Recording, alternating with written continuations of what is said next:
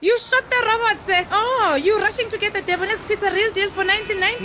1990? I disagree. You need to prove it to me. That's the price, Mr. Naidu. 1990. Hey, Chineke, this guy doesn't know that the real deal is 1990. Oh, shame. I hope you're not joking. I'm recording this. Oh, my father never heard me on radio before. It's not a joke. Believe it. The Debonairs Pizza Real Deal. Available in chicken and cheese or bacon and cheese for only $19.90. Debonairs Pizza. Try something amazing. As many as 11 million Volkswagen vehicles have been recalled globally. The vehicle manufacturer has been implicated in an international scandal relating to falsifying the emissions data of its diesel engines to mislead vehicle pollution regulators. Volkswagen CEO Martin Winterkorn has reportedly apologized for the carmaker's dishonorable dealings in the United States and pledged full cooperation with the authorities. Well, that's the situation in the U.S., but what about here at home? Maybe, Temba, help us to understand how exactly did the car manufacturer go about misleading pretty much globally everyone about their emissions. Hi, Dondi. Sure. Okay, yeah. What has happened is that VW had a software or have a software for their vehicles in the U.S. where every time the vehicle gets tested, it detected that, oops, there's a test going through. Then it gave out false readings for the emissions. And the moment the test has been completed and the vehicle is now running on its own, it went back to the true emissions that it had, which was non-compliant to the U.S. specifications. And how were they found out to be cheating? Do you know? The authorities had to do tests and put the vehicle in a dynamometer where it made it as if the vehicle was just operating normally.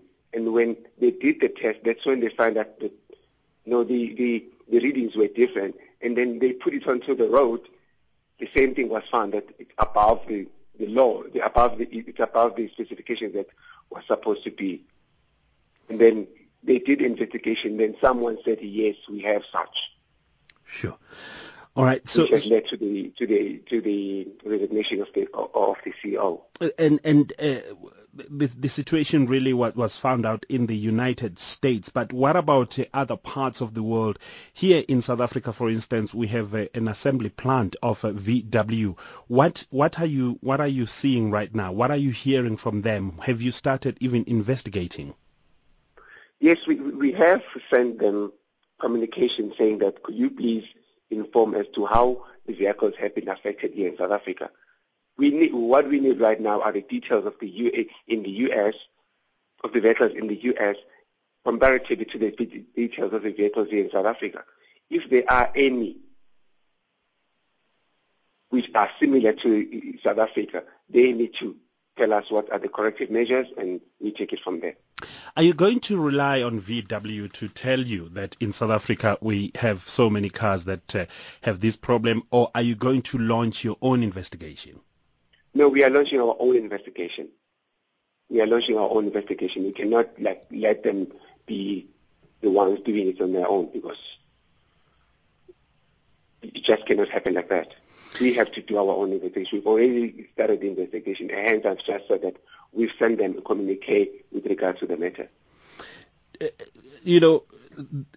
Realizing that vehicle manufacturers can cheat like this, like we have seen at VW, are you getting concerned now that perhaps you need to expand the scope of your investigation and look at other car manufacturers, especially those that are being produced here in South Africa? Toyota is one of them, Mercedes-Benz down in PE, and so on. Are you going to start looking into that, or are you going to wait until perhaps it breaks elsewhere in other countries?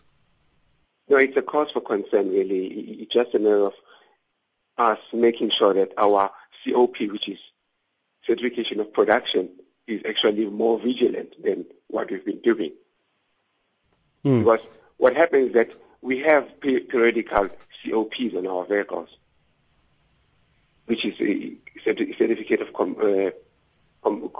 production. I'm sorry. Yeah. Now, what we need to do is that we have to be more vigilant on the way that we are doing it, because it's dawning that some people can go all the way to ensure that their compliance is fulfilled so that everything is fine. And if you found out that VW cheated here in South Africa and gave you wrong data, emission data, what would then be your next step?